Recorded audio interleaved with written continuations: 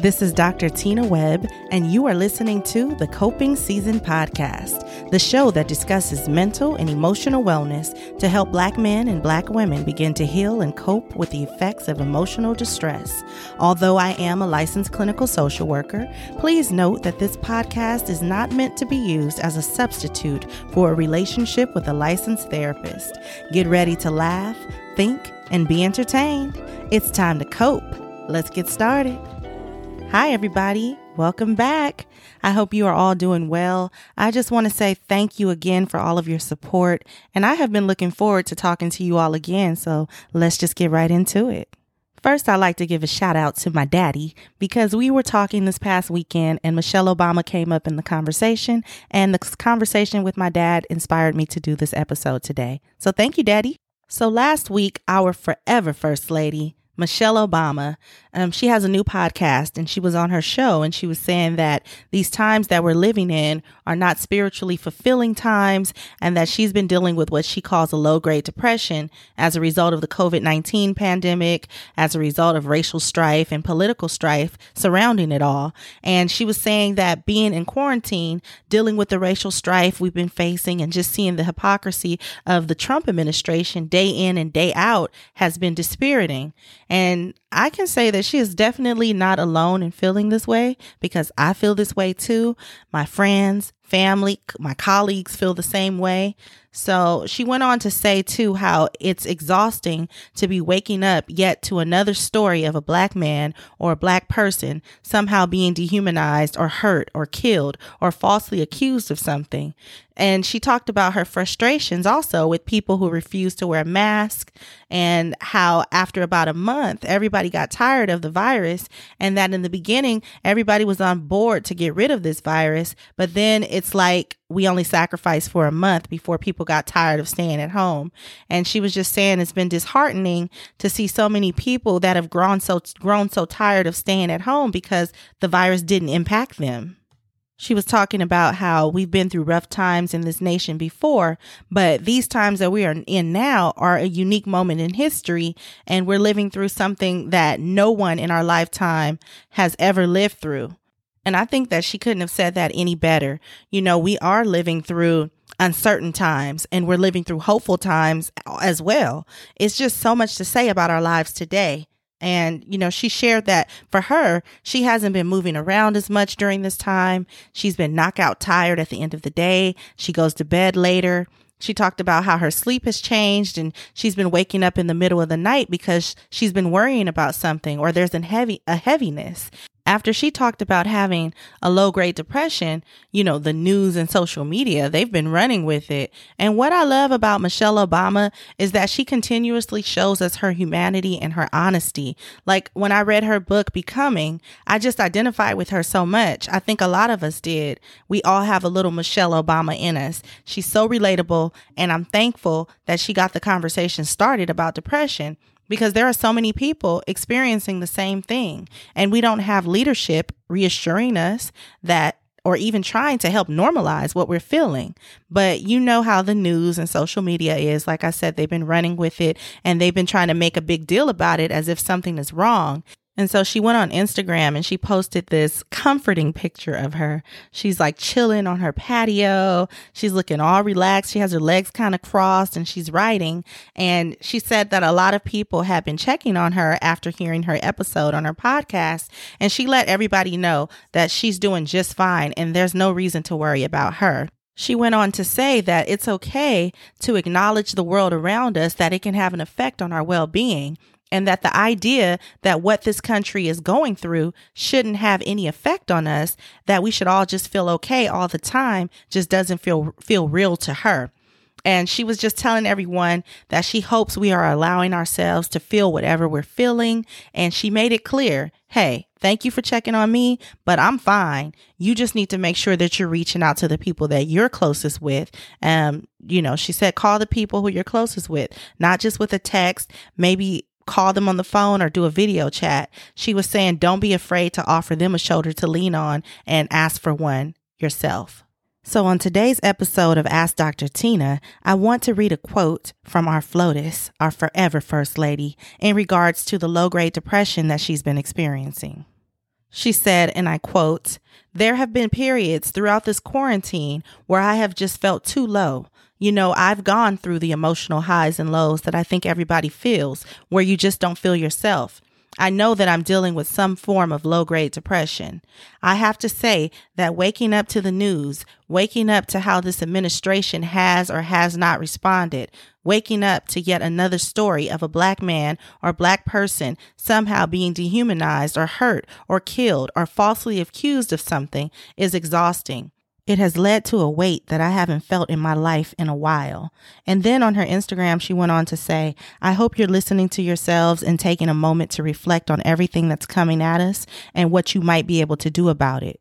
And that's what Michelle Obama had to say. Now, what she has shared and what she's experiencing it's a normal response given what's happening in our lives today. And she's not the only one feeling it. She's not the only one who's feeling depressed right now. While she has described having a mild depression, there are a lot of people who are experiencing a more severe form of depression, major depression, and they may need more than exercise and fresh air to pull themselves out of it. Many Black people are going through depression at this time. This is a stressful time for many of us. Many times in the Black community, depression, like many other health issues, they often go dismissed or they're seen as a form of weakness. And that comes from a lack of knowledge and misinformation. And in many cases, this lack of knowledge can lead to death for many Black people.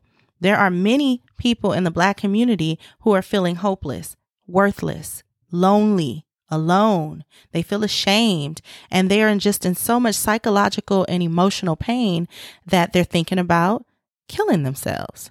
And you would never know because of the stigma in the Black community. It keeps people from telling anybody that they're struggling, and it keeps us from asking for help. And many people don't even know what they're going through, and they suffer for years and years or for decades without getting treatment.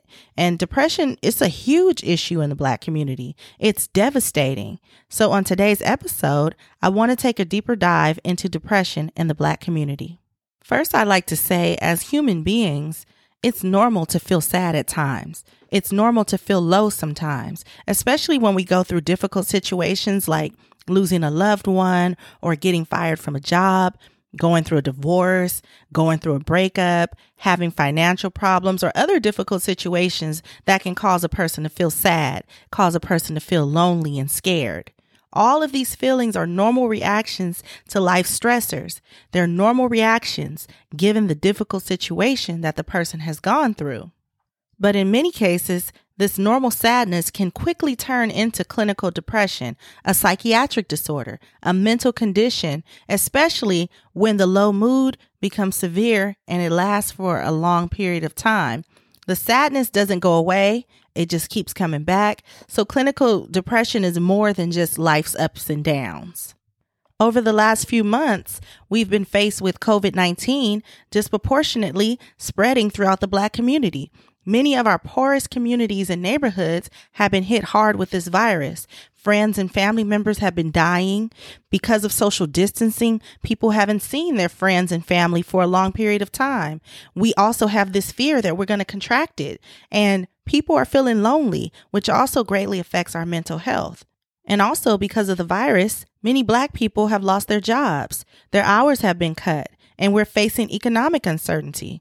And then, in the midst of us struggling to survive this pandemic, we witnessed the murder of George Floyd, of Rayshard Brooks. We learn of Breonna Taylor and Ahmaud Arbery and Elijah McClain, following so many other killings of Black men and women over the years. And exposure to these continued racial traumas greatly affect our mental health. So we're dealing with racial trauma, COVID-19, income loss, and all of this affects our mental health, and it's led to increased depression. All of these stressors have been detrimental to our community and to our mental health. Depression is a very common disorder. It affects all races, all ethnic groups, all ages. It doesn't matter where you live in the world, depression can affect you. But in the Black community, it is a very disabling and serious mental health condition because we are less likely to get treatment for it. We are less likely to use mental health services, so we suffer in silence for long periods of time, in many cases for our whole life, which causes a lot of problems for us. It becomes a chronic depression, a clinical depression that affects not just our mood, but our thoughts, our body, our physical health, and our behavior. It affects the way we act. In the Black community, we go undiagnosed and untreated, and when we do get treatment, it's often a lower quality of care. So we live with it the best way we can, and in some cases, that's not living at all. When depression and other mental illnesses hit us in the Black community, it hits us hard. It carries a stronger punch because we're also dealing with poverty, chronic health issues, physical trauma, emotional trauma, racism, and stress. We face stressors as a result of being Black in America, and all of those things contribute to our depression. We suffer a greater burden and disability than any other ethnicity when it comes to our mental health. And as I've said in previous episodes, there is a lot of stigma in the Black community when it comes to mental illness. There are misconceptions about depression that cause more pain and more confusion. We say things in our community that prevent people from getting the help that they need. It prevents them from getting the proper treatment that they need. We say things like, depressed? Here you go with that white people stuff. Or we'll say, why are you depressed? Or we feel like we can handle it on our own. And we say things like, if our ancestors could make it through slavery, then we can make it through anything. We'll say, you better give it to Jesus and not some stranger. They can't do nothing for you. You need Jesus. Because some Black people believe that mental illness is a punishment from God. They say God don't like ugly. God did this to them because they did something wrong or they did something bad. We'll say things like, depressed? Well, you better snap out of it. I don't believe in depression. We tend to see each other as weak or lacking in some way when we say that we're struggling with depression, especially with Black women. When a Black woman is suffering from a mental condition, she's often seen as weak because we've developed this notion of the strong Black woman. I'm a strong Black woman. If you can't handle me, then you're weak. We've created this view that weakness in Black women is intolerable. We need to have more conversations among ourselves about depression so people can know that you can't just snap out of it. And they can learn that going to get help is not a sign of weakness. It's a sign of strength. In our Black communities, the church, the mosque, and other faith institutions, they play a huge role in our social support. It's a meeting place. It's our source of strength. And it's also where Black people go when they're having mental health problems instead of going to seek professional help. When we have more conversations about depression, we can start to better understand that, yes, we can take it to God. We can sing our spirituals. We can teach Bible study. We can pray. We can holy dance as a part of our healing, but also seeking professional help is also a part of the healing. And in many cases, seeking professional help is the most essential part of the healing, because even though seeking spiritual and religious help for some people can be good, it can also not be good. It can cause more distress and more problems and more stigma, especially if your religious institution is not educated about mental illness and they don't know the ways to support people and families that are struggling to recover. You know, it's hard for Black people to talk about depression and other mental health issues because we didn't grow up talking about mental and emotional well-being. In many households, we didn't grow up talking about our feelings. We learned to be quiet about it. Don't talk about it. We grew up feeling shame when you feel this way because a lot of times when Black people express how they feel, you got called names like sissy, crybaby, faggot, punk. Even as a grown man struggling with depression, you might get called these names by your wife, your girlfriend, or your family members because we see depression and mental health issues as a sign of weakness. And even our children who may be struggling with their sexuality. They don't know if they're gay, transgender, bisexual, they're depressed. They're struggling internally, and because they're different, they get called these names, and that only makes the depression even worse. You may have heard parents or family members say, you know, if you can't handle it now or you can't control your feelings, then how you going to handle it in the real world? What's going to happen when you get out there on your job and the white man is yelling at you? What you going to do? Cry? What you going to do when you get out there and life gets hard? What you going to do? Break down? Many of us have never heard the words depression or mental illness in our household when we were growing up. And if you did, you heard stuff like, don't ever fix your mouth to tell me about no depression. Do you know what I go through to keep a roof over our head so we can survive? Do you hear me complaining? No, I just do what I got to do. You better learn that. So this is some of the stuff that people hear growing up in the Black community. And as Black people, we are conditioned to take it, to just keep moving forward. And all of this negative shaming comes from a lack of understanding about how depression and other mental health conditions really affect us. We treat depression and other mental illnesses as a normal part of life. We label it grief and strife. So our depression goes untreated. We end up killing ourselves, dying by suicide. We end up not being able to hold down a job. We end up with chronic health conditions, sick, taking medications, going to the emergency room. We take our problems out on our family, domestic violence, anger outbursts. We have mood swings. You develop this self-hatred that leads you to raising your kids to grow up confused about love and family because you never got the help that you needed. A lot of Black people have dealt with physical abuse, and sometimes they don't call it physical abuse. They don't recognize it as that because that's just how it was back in the day. And those beatings that they got were not normal. They were getting beat as a result of their parent having not dealt with their own emotional problems, their own trauma, and they take it out on the kids.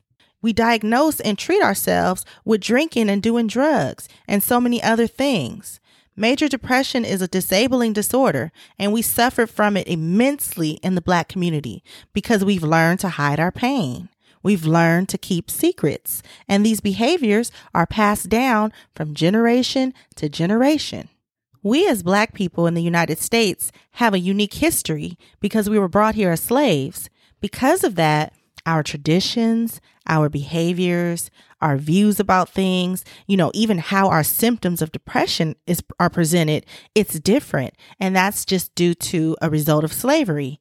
We face racial disparities when it comes down to just about every aspect of our lives, including our physical health and mental health as a result of racism, sexism, and poverty.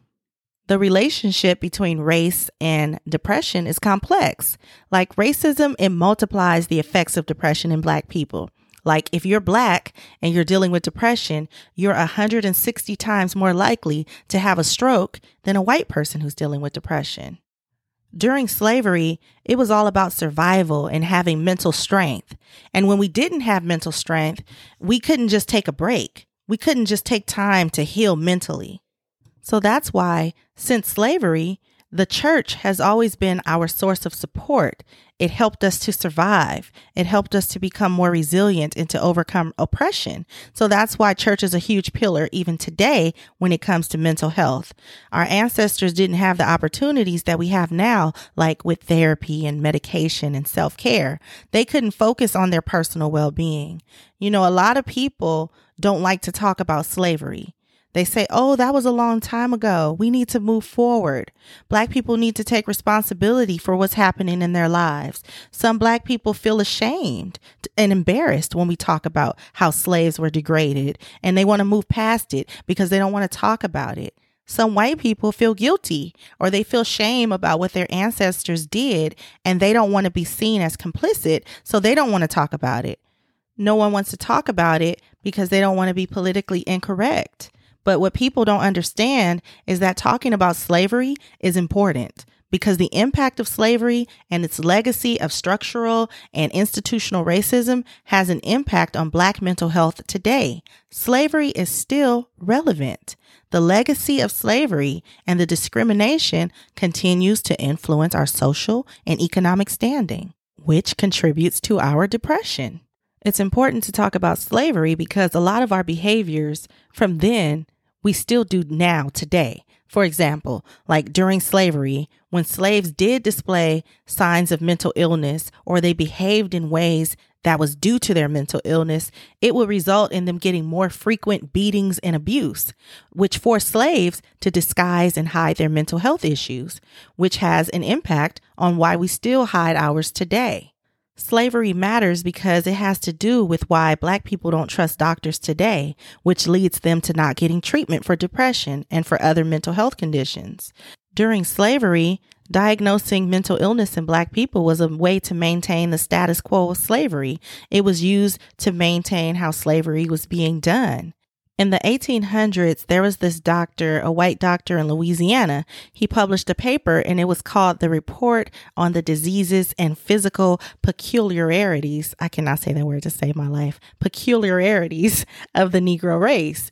And this paper appeared in a scholarly journal. And today, those of you who are in college or you've been to college, we know that scholarly journals, that is our go-to source for like research. Those journals are where it's supposed to be based in fact and scientific method. Now, this doctor's paper was neither. It wasn't based in fact. It wasn't based on scientific method. It was his own beliefs, which made it pseudoscience. And, basically it was scientific racism. But they put it in that journal and it made it look like it was just a very trustworthy source and it was like highly esteemed. Now, back then, those Southern journals, they were full of advice for slaveholders, and there were articles that people would submit detailing methods for dealing with slave discipline, nutrition, work strategy, and other topics. So in the paper that the Louisiana doctor made, he claimed that he discovered 2 new diseases that only Black people can get. And he said that those diseases justified enslaving Black people and that slavery was therapeutic. And basically, the white slave masters had a moral obligation to help the Black people with this condition by making them slaves. He was saying that Black people have these mental conditions that slavery can fix, and white people have morals, and they're helping Black people with these medical conditions or mental illnesses. So what were these illnesses that only Black people have, you may ask? Well, he claimed that Black people who fled slavery suffered from drapetomania, that Black people have an uncontrollable, insane, impulsive need to wander, that their unwillingness to be enslaved was because they had a disease, a mental illness. So the remedy to help the slave with his mental illness, white slave owners need to beat the devil out of them, amputate their big toes, and use the Bible to tell the slaves that the Bible calls for the slave to be submissive to the master. And by doing these things, the slave will have no desire to run away. It was common in the 1800s for pro-slavery doctors to say that Black people benefited from being enslaved to white people. And any Black slave who tried to escape must be crazy. And it's because of this mental disorder that causes them to have this uncontrollable urge to run away. That Black people, and only Black people, have a disease that causes them to run away from being enslaved. The other mental disorder that the doctor said that the slaves had was dysesthesia aethiopica, which he said explains why Black people are lazy. They have a lack of work ethic. So the symptoms of this disorder was disobedience, insolence, and refusing to work, and having physical lesions. And physical lesions, they're talking about the lesions that you see on the back of slaves from when they were hit with the whips. He was saying that they had those lesions because Black people's skin was so insensitive. So to cure the lesions, they needed to stimulate the skin by whipping the slaves with a leather strap. He said that it was a disease that affects the Black person's mind and body. The disease makes Black people stupid and it affects their nerves. And he said that in order to treat this illness of laziness, he said Black people needed to be put to some kind of hard work in the open air and sunshine under the watchful eye of the white man. Hearing these things sound unbelievable, but they're true. Everything we've gone through has enabled Black people to survive and do well, even against enormous odds. We are a resourceful people. We can adapt. We are resilient. And I know it's hurtful to hear and to think about, but it's important to know about these atrocities, these violent and horrible behaviors in the name of mental illness, in the name of medical help, because it contributes to why Black people face disparities in regards to our mental and physical health today. It contributes to why many Black people don't trust medical professionals, because there is a history of negative treatment by medical professionals that shows that they've never had the best interest of Black people in mind. Black people's history of slavery, sharecropping, and being excluded from health, education, social, and economic resources contributes to the health disparities that we face today, as well as our socioeconomic disparities, which lead to depression in the Black community. It contributes to why, compared to white people, Black people are more likely to be poor. Black people are more likely to be uninsured or have restricted healthcare policies and not have transportation to get to mental health appointments. The history of racism is important because it contributes to why Black men during the 1960s and the 1970s, they were diagnosed at high rates of having schizophrenia just because they were involved in the civil rights movement. They were locked in mental institutions and said to have hysteria. Because of our history, it contributes to why Black women value their roles of being a mother and a caregiver, but will put their own mental health on the back burner in order to make sure that the family's needs are taken care of. It's why Black women often feel guilty when they do activities that promote self-care and self-development. We have a history because of institutionalized racism. Black men are more likely to be unemployed or underemployed, incarcerated, and murdered. Because of that, Black women have a history of having to be strong, of being the backbone of our families, and this balancing act of meeting our personal needs and ensuring the survival needs of the family is met, it leads to depression in Black women. The history of racism contributes to the racial disparities that we see today. Because of negative racial stereotypes like Black people have thicker skin than white people. Black people are more immune to physical and mental pain than white people. Or Black people have a greater threshold to handle psychological pain because of all that they've been through. Those false stereotypes sometimes guide some medical professionals. It guides their judgment, and it affects how doctors make decisions and how they care for Black patients. Studies have shown that Black people receive less care and a lower quality of care than white people. There is a history, and it still happens today, that when Black people seek mental health treatment, sometimes medical providers think that Black people are faking the symptoms just so that they can get medication, so that they can abuse it or they can sell it. That the reason we're seeking help is for secondary gain. Let's keep it real. Sometimes that is the case. Sometimes Black people do seek treatment because they want the pills or they're applying for disability. But guess what? They're not the only ones doing it. And that might be their reason, but more than likely, they really are depressed. They really do have a mental health condition that they may not even recognize. So if it's secondary gain is what brought them in to come to get mental health treatment, then good. Who cares? Let's just help them, because Black people aren't the only ones, like I said, who are doing that. Black people are just the only ones that get harshly judged for it and don't get treatment and don't get taken seriously. And this bias and discrimination prevents Black people from seeking treatment, and it causes us to stop treatment and to drop out of it. Y'all know I'm always talking about socioeconomic status and money because it matters. There is a link between our socioeconomic position and depression in the Black community. Our household income and unemployment puts us at a greater risk of depression. When we have job security, Black people have less symptoms. Black people who are married may have less symptoms of depression because you have two incomes, you have support, and your partner, you have somebody to talk to about how you feel. Our education level contributes to depression because studies have shown that Black people that have a higher education, they might feel a greater sense of adult achievement and they have a higher self-esteem, especially in Black men, and that can help to lower their risk of depression.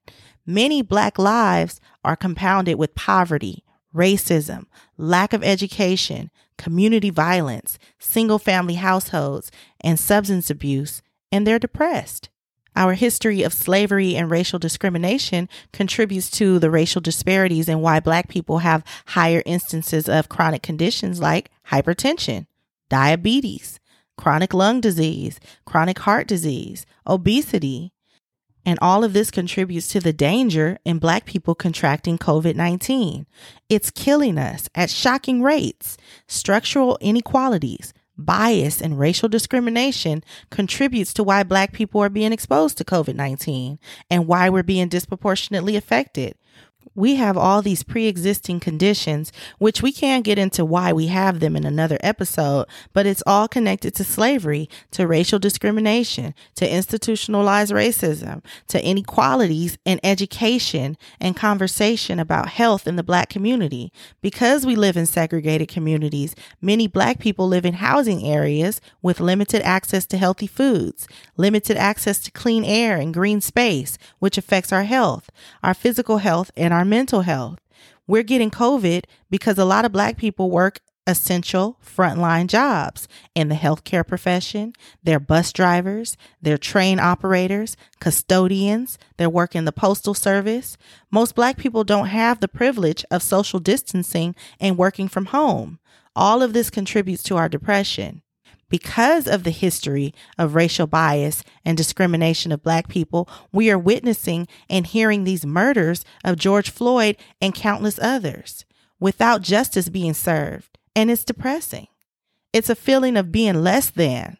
It's dehumanizing. It affects our mental health. It contributes to our depression. And we go untreated. And not just because of stigma and because we don't trust the healthcare system or because we don't have insurance. So we go untreated. Sometimes we don't seek treatment because we're just a very private people. In the Black community, there is an importance that we put on family privacy. So we say, don't go telling our business. You don't put your business out in the street. We also might have a lack of knowledge about what kind of treatments are available. And a lot of Black people, we're in denial. We deny that we have mental health problems. We worry about what people will think of us. Some of us are against taking medications, and that prevents us from using mental health services. Now, when we see major depression in Black people, it's chronic. It's severely debilitating. It doesn't matter our age or what life situation you're in. Depression is a serious issue. And in the Black community, we have to stop accepting that it's a normal part of life because it's not normal. In the Black community, we often say that depression is normal for certain people. Like if you're older, you're a teenager, maybe a new mother, a woman going through menopause, or people with chronic illnesses. We say, oh girl, you just had a baby. It's your hormones acting up. It's normal. Or he's old. Of course, he's going to be feeling a little depressed at his age. Or she's a teenager. She'll grow out of it. Or, oh, you going through the change. Menopause. That's why you feel like that. And we have to stop normalizing depression for people because then they don't get help and it gets worse.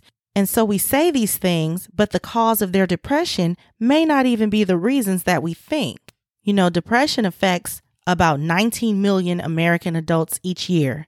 In the Black community, only 1 out of every 3 Black people who need mental health care, only 1 out of 3 will receive it. In the Black community, we often misunderstand what depression is, and we have trouble recognizing the signs and the symptoms. And because of this lack of education, we underestimate the effect of depression and the impact that it has on our daily lives. Because we don't recognize the symptoms of depression in ourselves and others, we're more likely to use the emergency room or go to our primary care doctor instead of going to see a mental health professional or a mental health specialist. And we're more likely to describe emotional and mental distress in terms of like physical symptoms and physical aches and pains because we'd rather people see us as sick rather than quote unquote crazy. And Black people in general are just more likely to go to their primary care doctor for everything. But the problem is that your medical doctor is not a mental health expert. So sometimes when Black people go in and they're depressed, their depression goes undiagnosed. That's why when you go to the doctor, they ask all those questions about depression on the little screener because they're trying to catch it better. So like I said, a lot of our symptoms of depression are masked as something else, as health problems, because we complain of aches and pains. And that's just because culturally we express our symptoms differently. Like something that happens to Black people a lot is that they'll start feeling dizzy and then suddenly they collapse. And that's referred to as falling out. That often happens as a result of chronic depression. That's how it shows up in Black people. Also, sleep paralysis is another thing that happens to Black people with chronic depression. And that's when a person can't move when they wake up, or when they fall asleep. We often complain too of headaches and stomach problems a lot. And that's often how symptoms of depression show up in Black people as well. Sometimes depression is masked by substance abuse because as a way to cope with emotional pain caused by depression, some people try to self-medicate and they end up abusing drugs and alcohol. And then that leads to more problems. Depression is the leading cause of disability in the United States for people ages 15 to 44. Depression lasts longer in Black people, and that's why it's a chronic disorder. It robs them of their life or the life that they could have. Now, there are different types of depressive disorders, but today I want to focus on major depressive disorder because that's the most common form of depression. That's probably what a lot of Black people are dealing with. What happens when people are dealing with major depression is that for at least 2 weeks or more, they may have a depressed mood for most of the day, nearly every day. So they might say that they're feeling sad, empty, hopeless, or other people might notice that they look tearful or they want to cry. You know how you see that look in people's eyes and they look like they want to cry and you're like, are you okay? They might look like that, or they might be crying excessively. In children and teenagers, you might not see them as sad. They might be more irritable. So they tend to come off as being more irritable as opposed to sad and tearful. And people might also have no interest or feel no pleasure from doing like the things that they would normally enjoy. And you'll see this loss of interest like nearly every day, all day, every day. So say they like to cook. They're always coming up with recipes. They want you to taste something. They're like, oh, look at this. Look what I made and this and that. If they're depressed, they're not cooking like that. They're not into it like they normally are. They might like to sing every song on the radio and they're just not doing that. They might say, I don't care about that, or I don't care anymore. They withdraw socially. Like maybe they always play basketball and that's their thing. Everybody knows that's their thing. And now they're not playing anymore. Or like in kids, you'll see kids who really like playing sports or they like dance and they might be making excuses now why they can't go to practice. In some people, they may not have an interest in sex. They don't have the desire. They have a low libido. In people that are depressed, you might notice that their weight has changed. Like they may have lost a lot of weight and they weren't even trying to. They're not dieting and they've lost a significant amount of weight and it's noticeable. Like their appetite is decreased. You offer them food and they don't want it, or they say they're not hungry, or they have to force themselves to eat. They say, I only eat because I know I have to, but I don't feel hungry. Or maybe they've gained a lot of weight. They're eating a lot more than usual. Their appetite is increased. They're craving a lot of sweets and carbs, a lot of breads. And children, they may not be meeting their expected weight for their age. So they're really small for their age. Sometimes too, when people are depressed, you might notice that they're having problems with their sleep. They might have insomnia. So they're not sleeping. They're up all night and they're up during the day. They have a hard time falling asleep, or they might be waking up in the middle of the night or too early and they can't go back to sleep. Or they might have hypersomnia where all they do is sleep. They can't get out of bed. The room is dark, the cover's over their head, and they're just sleeping their life away. They sleep a lot during the day and they go to sleep early so that they can sleep a long time during the night. And this will be a nearly everyday thing. And sometimes the sleep disturbance is what gets people into treatment because they'll go to the doctor to get help with a sleep problem. When people are depressed, you might notice that they can't get out of bed. They're not getting out of bed to feed the kids or see what's happening in the house. They might be restless, like they can't sit still. You might see that they're pacing or they're wringing their hands or pulling on their hands, pulling on their clothes, rubbing on their skin or rubbing on their clothes and other objects. They might feel really slowed down, like they're talking slow, their body is moving slow, their thinking is slow. They're not as mentally quick as they used to be. So when you're talking to them, they have a lot of pauses before they answer a question. They're pausing a lot before they say what they have to say. They might be talking slow. Their tone is very flat. They're talking less. Some people don't talk at all. They just kind of go mute. And you might notice too that sometimes when people have depression, they're always tired. They don't have any energy, and that'll be nearly every day, all day, every day. They're tired and they haven't done anything to exert themselves. They haven't done anything to make themselves tired. Even the smallest tasks take a lot of effort and energy from them. So it might take them twice as long to take a shower. It takes them twice as long to get dressed than it normally would. You might notice that instead of them saying that they feel sad, like I said earlier, they complain of physical problems, aches and pains, like headaches. They have digestive problems, chronic pain, and they're taking medication for it. They're taking Motrin, they're taking all these things, and it doesn't help. The pain doesn't go away. Like maybe they went to the doctor for it and the doctor couldn't find anything wrong, but they're still having all these problems. That might be because they have chronic depression.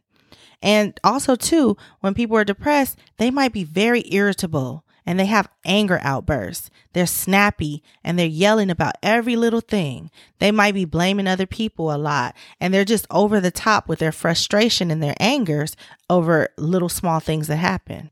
When people are depressed, they might be feeling worthless, helpless, hopeless.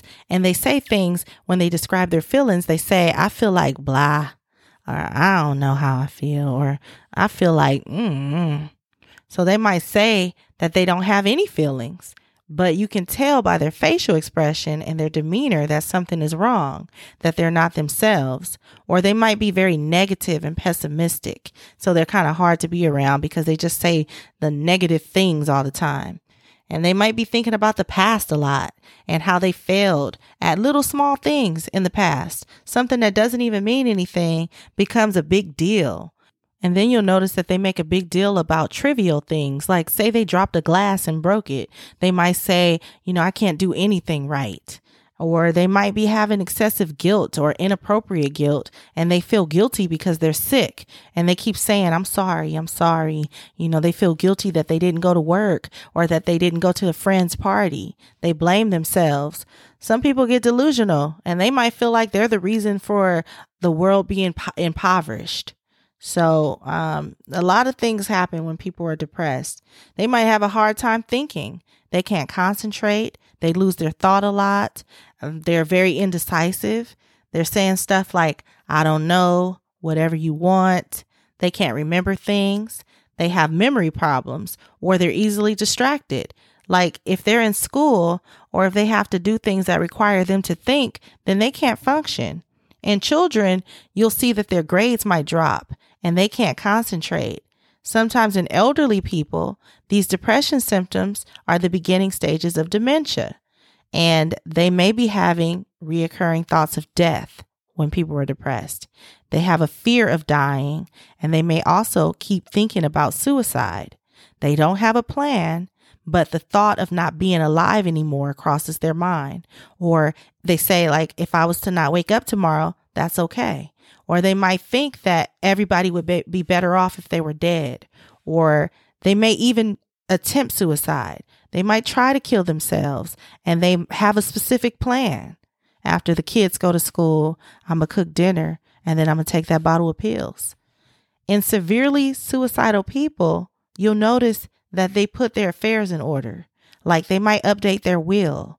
They might pay people that they owe debts to. They might have started gathering materials, like they buy a rope. They bought a gun. They've chosen a time, a place, a date to kill themselves. They're making plans, and they want to kill themselves to end the pain that they're feeling. They just see so many problems and so many obstacles that death seems like the easy way out, and they want to give up and get away from these problems. Sometimes the emotional pain just won't end. The pain can be excruciating. They may not be able to see any future enjoyment in their lives, or they feel like a burden to their family and to other people. A lot of people struggling with depression, unfortunately, end up killing themselves. The possibility of suicide, it exists at all times when somebody is depressed, especially if they've attempted suicide before or they threatened suicide before. We have to be watchful. And the risk of suicide increases too if you're male, if you're single and you live alone, or if you are feeling hopeless. So in women, the risk of suicide is higher, but the risk of them actually completing suicide is lower because women, they'll take pills, they'll cut their wrists, but men complete suicide more because they tend to use more lethal means like shooting themselves or hanging themselves. Also, when people are depressed, they might be calling off work a lot. They're not going to work. They might not be bathing and brushing their teeth. They're not combing their hair or getting dressed. They're not answering the phone. They don't want to talk. They want to be left alone a lot. They don't want to be bothered. They just feel very empty. And depression occurs more often in women than men. And when it occurs in men, like you just see it differently in men and women. Like for men, they might be depressed and you might see it more as them being tired. They might be more irritable and angry, and they might show reckless behavior like they're abusing drugs and abusing alcohol. In women, depression kind of manifests more as sadness, as, worthlessness and guilt. In children, you might see depression in them manifested as them not wanting to go to school, and they might get anxiety when they're separated from the parents, or they might be worried about their parents dying. So that's how you'll see it show up in kids. Depressed teenagers, they tend to be more irritable, more smart-mouthed, and they have a bad temper, and they don't cooperate, and they're getting into trouble at school. When Black people are dealing with depression, they also frequently have anxiety and substance abuse as well. So another thing I like to say is that depression and anxiety disorders, they're two different things. They're not the same, but people with depression often experience the same symptoms as anxiety. So like they might be nervous, irritable, and having sleeping problems and not able to concentrate, but each disorder is different. It's common for people with depression to have anxiety as well, though. When people are clinically depressed, like you're going to notice that they're having problems socially, occupationally, educationally, and in other important functioning in their life. Like, for instance, a person might start missing work, or they're missing school, or they stop going to classes, or they stop doing their usual social activities. It's important to know, too, that some medical conditions can look like depression, or it can trigger some of the depressive symptoms in people. Like when people have thyroid disorder, they have a low thyroid. So they have a low level of the thyroid hormone, and we call that hypothyroidism. So when that happens, they might be very tired. They're gaining a lot of weight. They're irritable. They can't remember things. They have a low mood. So it looks like depression. Cushing's syndrome is another one of those hormonal disorders, and it's caused by the high levels of the hormone cortisol. So that can cause depressive symptoms. When people are diagnosed with HIV or AIDS, diabetes, strokes, Parkinson's disease, they have been found to cause depression as well. Sometimes people get depressed because they have an adjustment disorder, like there's some kind of change that's happened in their life, and that change it was very stressful. And it can be something positive too, like say they started a new job, or they got married, or they had a baby, and those events were so stressful that it caused them to get depressed.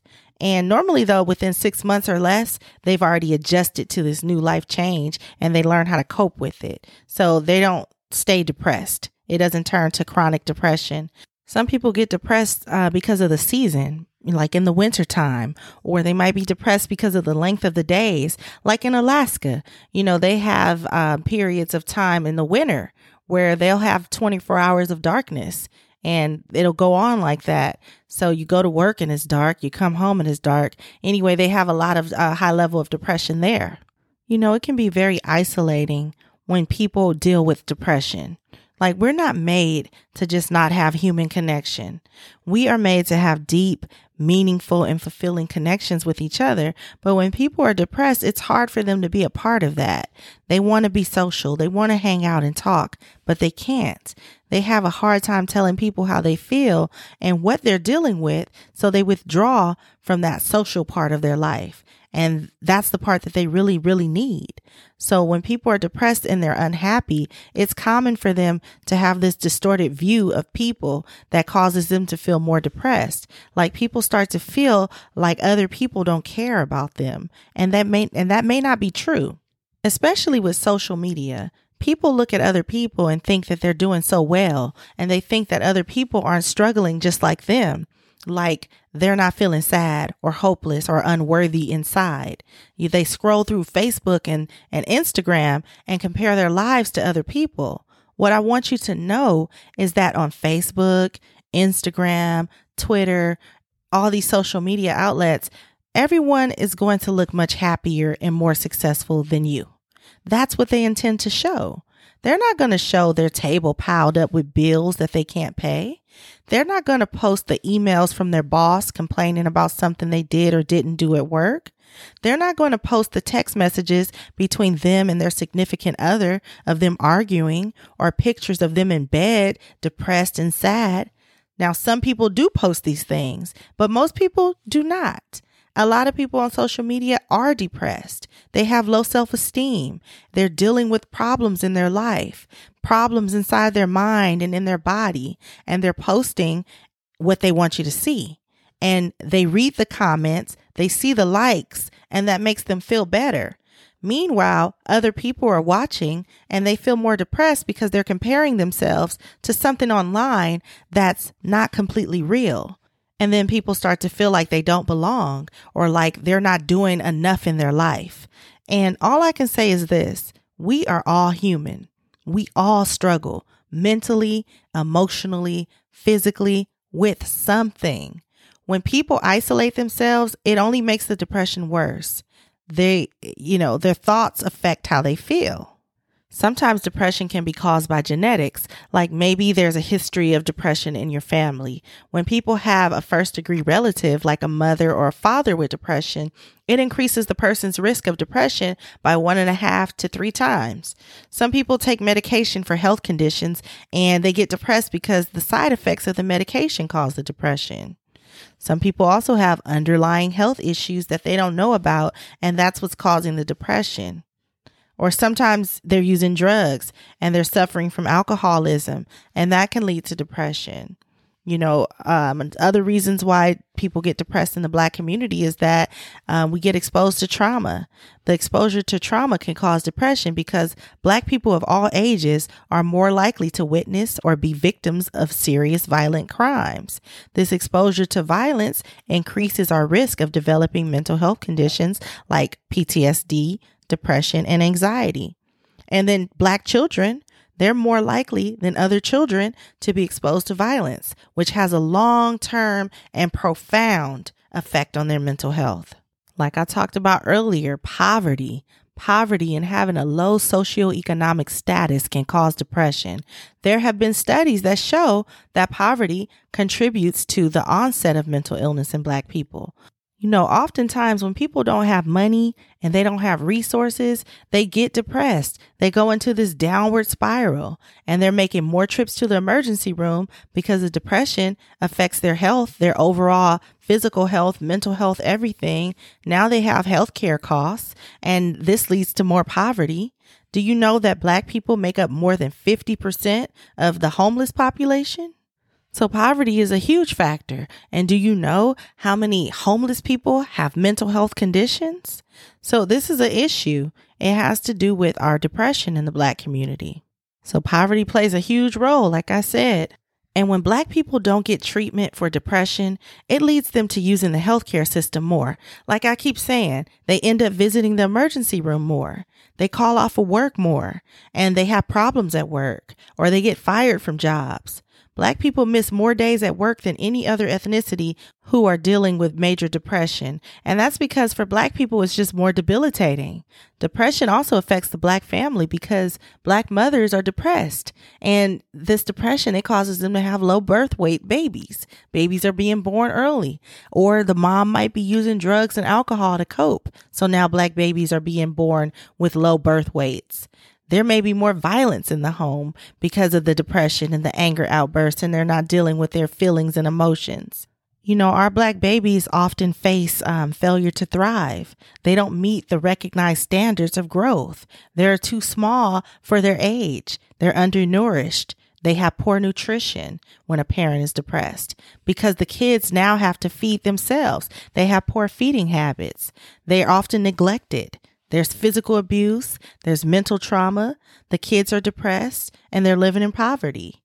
So they're not thriving like they should. They're not growing. They're not growing, gaining the weight like they should. They have developmental delays and they're delayed in meeting developmental milestones. They have learning disabilities and they don't show their emotions like smiling or laughing or making eye contact. You've seen these children.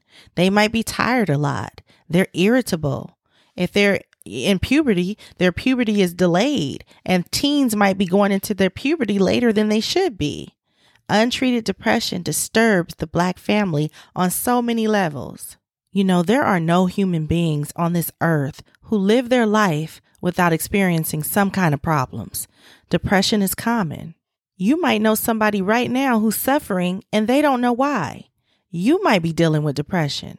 The good news is that, like other illnesses like heart disease and diabetes, clinical depression is treatable. Let me tell you how. You know what time it is. It's time to cope. It's time to pull out our coping toolbox. Today, I'm going to give us some tools to toss in there to help us cope with depression.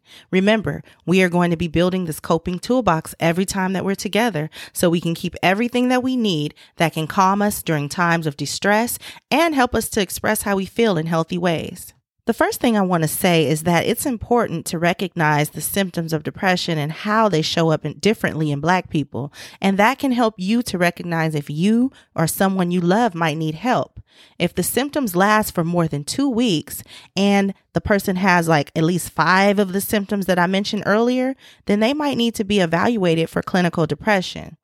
If you want to find out in a quick, easy, confidential way if you might be experiencing some depression symptoms, you can do a mental health depression screening online. They have different ones that you can do, and it's not a diagnosis, but it can just help you to understand what the symptoms are that you're having and if they're impacting you enough to where you need to see a doctor or a mental health professional.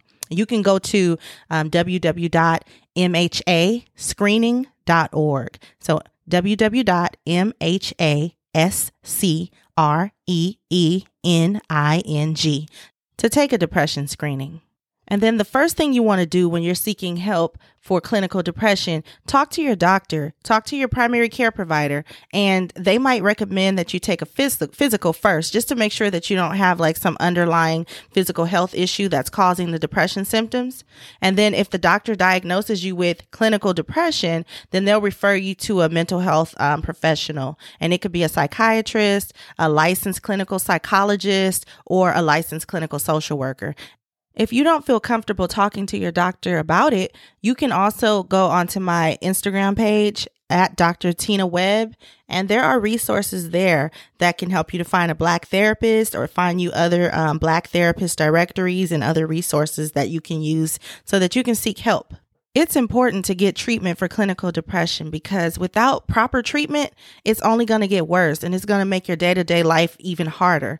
Like, we have to start talking about depression in the Black community so we can end stigma. If we increase awareness, then people won't suffer in silence. We have to stop denying ourselves the help just because we need to appear strong. Real strength lies in recognizing the need for help and seeking it out. Another thing I'd like to say is that if you are a member of a faith community, like say you go to church or you go to the mosque or you go to Kingdom Hall or however you worship, if you have a church or you're the pastor, maybe you do work within your faith community or you're a member, find out ways that you can integrate within your faith community education about mental health services and how spirituality can work together so people can get the help that they need. Because education is necessary because there are many times that people with mental health conditions come to church, they come to the faith institutions, and they might be in crisis. They're saying things and they're behaving in ways that a pastor or the ushers or the deacons or the choir director or other spiritual leaders, they're not equipped to handle or treat.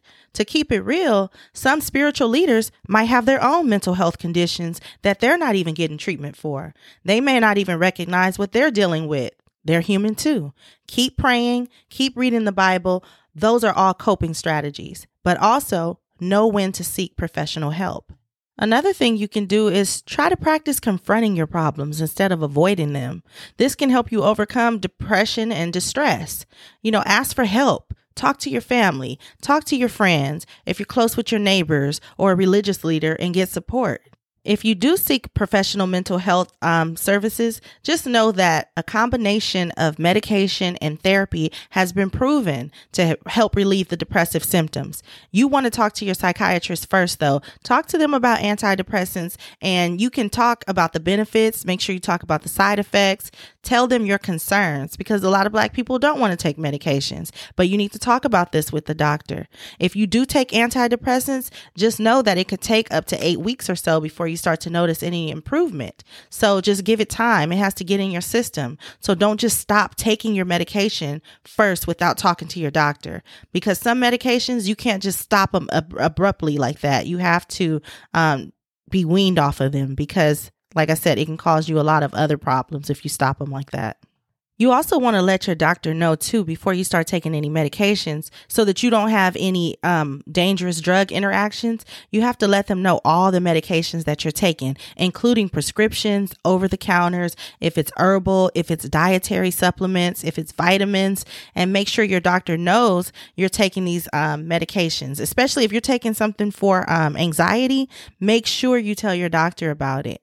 And I just want to stick on this medication for a minute, because Black people don't like to take medication, but I just want to give you all the information that you might need to make a more informed decision when you talk with your doctor. You want to make sure that you learn from your doctor how a new medication, how you're supposed to take it. Are you supposed to take it on an empty stomach with food? Are you supposed to take it in the morning, in the evening? How frequently are you supposed to take it? And then you also want to find out, like I said, it could take like up to 8 weeks, but you want to ask your doctor, how long will it take for this medication to start working? So you can kind of expect it. Make sure you get all the info. Get the after hours phone number. Like, is there an after hours phone number I can call in case I get side effects? Also, when you go pick up your medication from the pharmacist, make sure you ask them questions, because the pharmacist, they'll know all the information about your prescriptions, and they can let you know, like if you might have a possible drug interaction. They can tell you about side effects. They can tell you how to take your medication. So when they ask you, because they come up and they're like, okay, we have here this medication for blah, blah, blah. Do you have any questions? And a lot of times we'd be like, no. But it's a new day, y'all. We're going to ask these questions. And if you talk to your doctor and you're asking him a lot of questions and they seem like he's rushy, he doesn't want to take time to answer your questions, then get a new doctor. Get a referral to somebody else, because this is your body. It's your life, and they are here to help you and to listen. Also, people are starting to use CBD. And CBD helps with depression symptoms, but you want to make sure you talk to your doctor first before you just go start taking some CBD. You know what else helps people too when they're dealing with depression? Like they'll take the medication, they'll do the individual therapy, but also group therapy. Group therapy and support groups are very helpful, because people get to share their experiences with depression, and you're listening to it, and you might learn like some different coping skills, and you learn what's helped this person. And then also these groups is a good place to like exchange information. Somebody might be going to like a really good doctor, and you're like, let me get that info. So people exchange a lot of information. They learn a lot of skills and tips. So support groups are a great place also. Another thing I wanted to touch on is that we are in the middle of this COVID-19 pandemic. And like Michelle Obama said, people are struggling. People have mild depression. People have severe depression. People are stressed. And in order to manage your stress during this COVID-19 pandemic, for some of us, I think that it would be beneficial, and it's up to you if this is feasible for you, take a break from the news. You might not have to watch the news all day about COVID-19. That's depressing, and it can cause a lot more stress and anxiety. Another thing I would say is try to get some exercise. Try to get moving around a little bit. That can help to decrease the stress. So you can, if you don't like to lift weights and all that, you can go for a walk. You can go for a jog. You can do jumping jacks in the living room or some little push-ups, and just try to eat healthy meals. And that can help to decrease some of the stress and the depression. And try to make sure you get enough sleep. I know a lot of our sleep schedules are off since this pandemic. Like a lot of us are staying up all through the night. We're sleeping during the day, or we're just off. Like it's just really unbalanced. So try to get yourself on a sleep schedule if you can, or just make sure you get enough hours of sleep. And try to monitor and limit your alcohol intake. I know a lot of people that I know, they started drinking a lot when this pandemic started. People are spending a lot of time at home with family and stuff, and they're watching movies and they're just chilling and they've been drinking more, or people have been using drugs more as well. So just try your best to try to limit some of those behaviors so that you don't end up having a deeper problem later after this pandemic is over and now you have this other problem that you have to deal with. And make sure that you make time for yourself. Find ways to unwind and do some activities. Like Michelle Obama, she said that they've been doing like playing cards, they've been playing spades, they've been doing puzzles. Do activities that you enjoy. Set up your karaoke machine and do karaoke. I say that because that's what I like. Do a little board games with the kids. Pull out a book and read it, or do an audio book. Light you some candles and read your book, and have you some nice herbal tea or something. Do things that you enjoy. If you want to light some candles and have a nice bubble bath, hey, do your thing, 'cause it's your thing. Do what you want to do. If you think that you're experiencing depression, it's important that you maintain like a daily routine. Try to establish like healthy patterns. And that's why I was saying sleep, try to eat at regular times of the day, and try to just have like some meaningful social interactions with people, because it's your life and you can do what you want to do. I also want to say that, discussing mental health in the Black community is still a sensitive topic. And sometimes we don't know what to say to someone who is struggling. Like, you don't want to say the wrong thing to a friend or to your loved one when they tell you that they're struggling with depression or with suicidal thoughts. So sometimes the best thing that you can do is just listen, show them compassion, and that helps. Check in with them, call or text them, and just see how they're doing sometimes. And that lets them know that you're thinking about them and that you're there for them. Even though you can't see them during this COVID-19 time, check on them. Some things that you can do when you check on them, you can always just offer support. Like, hey, I'm here for you. If you ever want to talk, you can talk to me, call me. I'm going to be checking in on you. You can also help to find them a therapist. You can say, hey, I know of this therapist directory, and there's some information on drtinawebb.com or on Dr. Tina Webb's IG, or you can direct them to this podcast. Like, hey, have you heard any of the podcasts from Coping Season with Dr. Tina Webb? And you can turn them on to this, and then they can start listening, and maybe this can help them. Sometimes people tell you things and you don't feel like you're equipped to help them like that. Like, maybe it's somebody that you go to school with, and you can ask them first if it's okay if you reach out to the school counselor on their behalf, or if you reach out to a pastor or somebody that that can help them. Make sure you ask them first, because you don't want to overstep your boundaries and then they'll get really upset with you.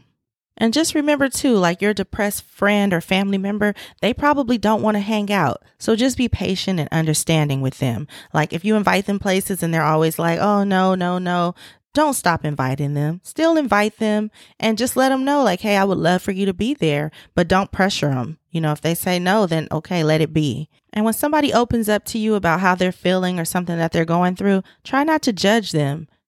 Try not to say things like, get over it, or you got to try harder. You're going to have to try harder to get past this. A lot of times when people are depressed, they are trying to move forward, but it's not that easy. So don't devalue them and their experience by saying stuff like, get over it. And if you feel comfortable, something else that can help is if you share your mental health experiences with them. Maybe you've been feeling depressed in the past. You can tell them something that's worked for you, or you can make them feel that they're not alone by sharing with them something that's happened to maybe somebody that and how they came out of it. That can help people sometimes. But the biggest thing that you can do when you want to help somebody is educate yourself. Learn about depression so that you can get a sense of what they're going through, and make sure also that you take care of yourself before you try to help somebody else. A lot of people are out here like trying to help somebody else and giving advice, and they haven't even taken care of their own mental health. So if you're having mental health issues, get help. Take care of your own mental health first, because you're going to have to make sure that you're okay while you're helping somebody else. And if you or somebody that is thinking about suicide, if you're having thoughts of killing yourself, if you're having thoughts of just not being here anymore, I'll be better off if I was dead. People will be better off without me. And you're having those type of suicidal ideations and thoughts, please get help. If you are thinking of attempting suicide, get help. You can call the National Suicide Prevention Hotline 24 hours a day. It's confidential, and you can also encourage your friend to call if they've disclosed to you that that's how they're feeling. And the number is 1-800-273-8255, 800-273-8255. Like I said, it's confidential. You can call 24 hours a day just to talk to somebody. If you're struggling with depression, try to share what you're going through with a friend or a family member, and try to pick somebody who is more of a listener instead of somebody who gives a lot of advice. And if you don't know who you can talk to, start just sharing like a little bits and pieces about what you're going through and see how they react. If the person responds in a way and it makes you feel better, then you know that that's somebody that you can open up more to and you can share more. But if you open up and the person makes you feel stupid about what you said, or they make you feel guilty about what you're feeling, then just stop sharing with them. Don't talk about it anymore. Just change the subject, because they've already shown you that there's somebody that you're not able to talk to about this problem. You know, I want to give everybody a couple more phone numbers to put in our coping toolbox. So say you're looking for referrals to mental health professionals in your area, you can call the National Alliance on Mental Illness, which is NAMI, and they have a helpline. It's anonymous as well, and their phone number is 1-800-950-6264, 800-950-6264. You can call them for help. You can call them to get a referral, whatever you might need, just to talk to somebody. You can also call the National Treatment Referral Helpline too, and you can get help from them, and you can get referrals. And their number is 800-662-HELP, 800-662-HELP, 800-662-4357. I want you all to know that most of us go through difficult experiences and we struggle with some form of distress.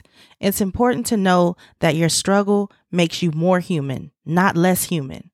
So it's okay to get help. It's okay to talk about what you're going through. The more we talk about our pains, the better chance we have of changing the view of mental health in the Black community. The better chance we have of improving our families and the mental health of our children and the future generations to come. And that's all the tools that I got. Go ahead and put those coping toolboxes away, y'all. It's time for one of my favorite parts of the show, movie therapy, music therapy.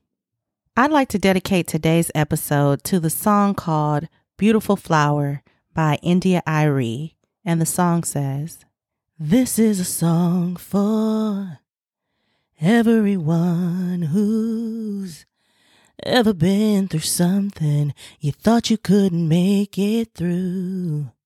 I sing these words because I was that girl too, wanting something better than this. But who can I turn to? Now we're moving from the darkness into the light. This is the defining moment of our life. 'Cause you're beautiful like a flower, more valuable than a diamond. You are powerful like a fire. You can heal the world with your mind, and there is nothing in the world that you cannot do. When you believe in you, who are beautiful, yeah, you, who are brilliant, yeah, you, who are powerful, yeah, you, who are resilient. I believe that, I receive that, and I mean that. It's coping season, y'all. Thank you for joining me this week. I hope you all enjoyed this episode. You are not only listeners, you are my co-hosts, and we are a community. And I would love to hear from you. I'd love to hear your stories, experiences, and thoughts related to life issues, topics you'd like to hear discussed, or questions you'd like answered. Please visit me on the web at drtinaweb.com and click on Ask Dr. Tina to submit your questions, thoughts, and more. Tune in every Wednesday to hear my response. You can also check out the show notes as well as other contact information on the website. In the meantime and in between time, for additional updates, conversations, and more ways to interact, please connect with me on Instagram, Facebook, and Twitter at Dr. Tina Webb. That's DrTinaWebb.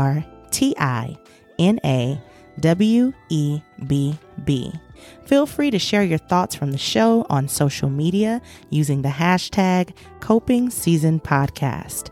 Lastly, please subscribe, rate, and review wherever you are listening to help others find the show and learn to cope just like you. I appreciate and read every single review. Thank you so much for listening to the show and for spreading the word to all of your friends, family, and coworkers. I so appreciate it. Thank you, and I'll see you next week.